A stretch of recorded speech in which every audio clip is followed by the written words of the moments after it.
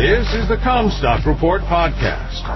We are strong advocates for the American family farm and your top source for the agriculture markets. And now, here's your host, David Cruz.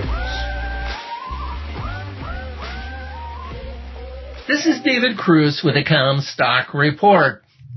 Ethanol International. Countries that do not have their own oil industries tend to use more biofuel. Brazil is the best example, of course. They're developing some offshore oil, but have been making more ethanol from sugarcane and now from corn. At last count, there were 16 corn feedstock-based ethanol plants, with more planned or under construction in Brazil. They have cheap corn in their center-west Mato Grosso, far away from the ports, often described as Brazil's Iowa, so they were a prime site to make corn ethanol and livestock feeding byproducts. They have the biomass available to power these plants, typically locally grown eucalyptus. This reduces the carbon score of these plants to potentially below that of EVs. The lack of petroleum industry interference in their domestic fuel regulation is why their ethanol standard is 27.5% used by all vehicles. The spray plane that we had in Bahia was 100% ethanol fuel. It is always summer in Brazil, yet here we had to fight the oil industry tooth and nail to get year-round E15 use.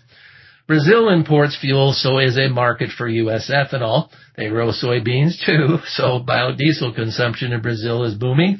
Use was up 36% as of January-February of this year. Nearly 50% of the liquid fuel in Brazil is biofuel. India doesn't produce much oil, so imports it. India has been circumventing sanctions put on Russian oil, which they buy at a steep discount. G20 wants to cap the price of Russian oil at $40 to $60 a barrel. Good luck with that.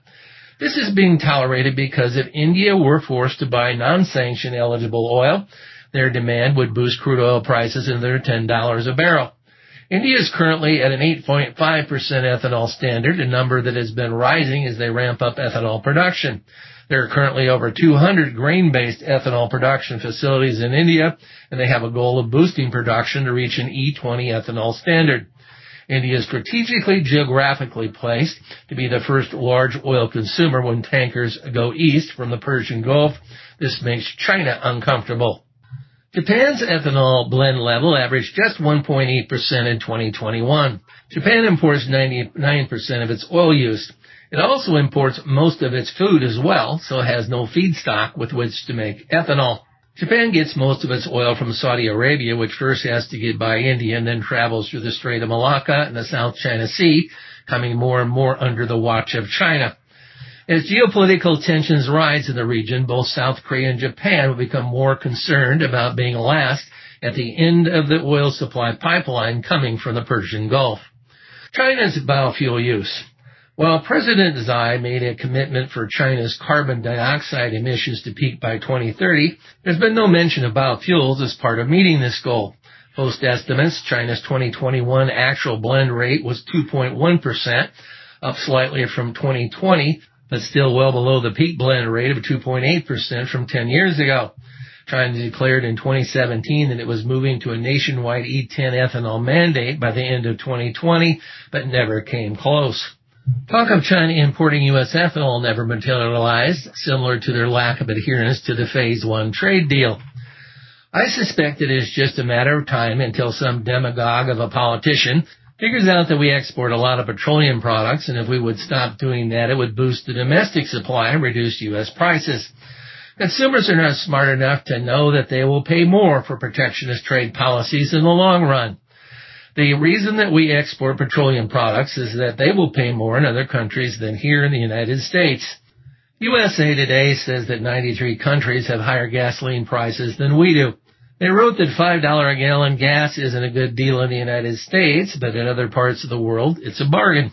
Drivers in Hong Kong pay over $11 a gallon. Filling up in Finland costs over $10. In Iceland, Norway, Greece, Denmark, the Netherlands, Monaco, and the Central African Republic, the price of petrol tops $9 per gallon.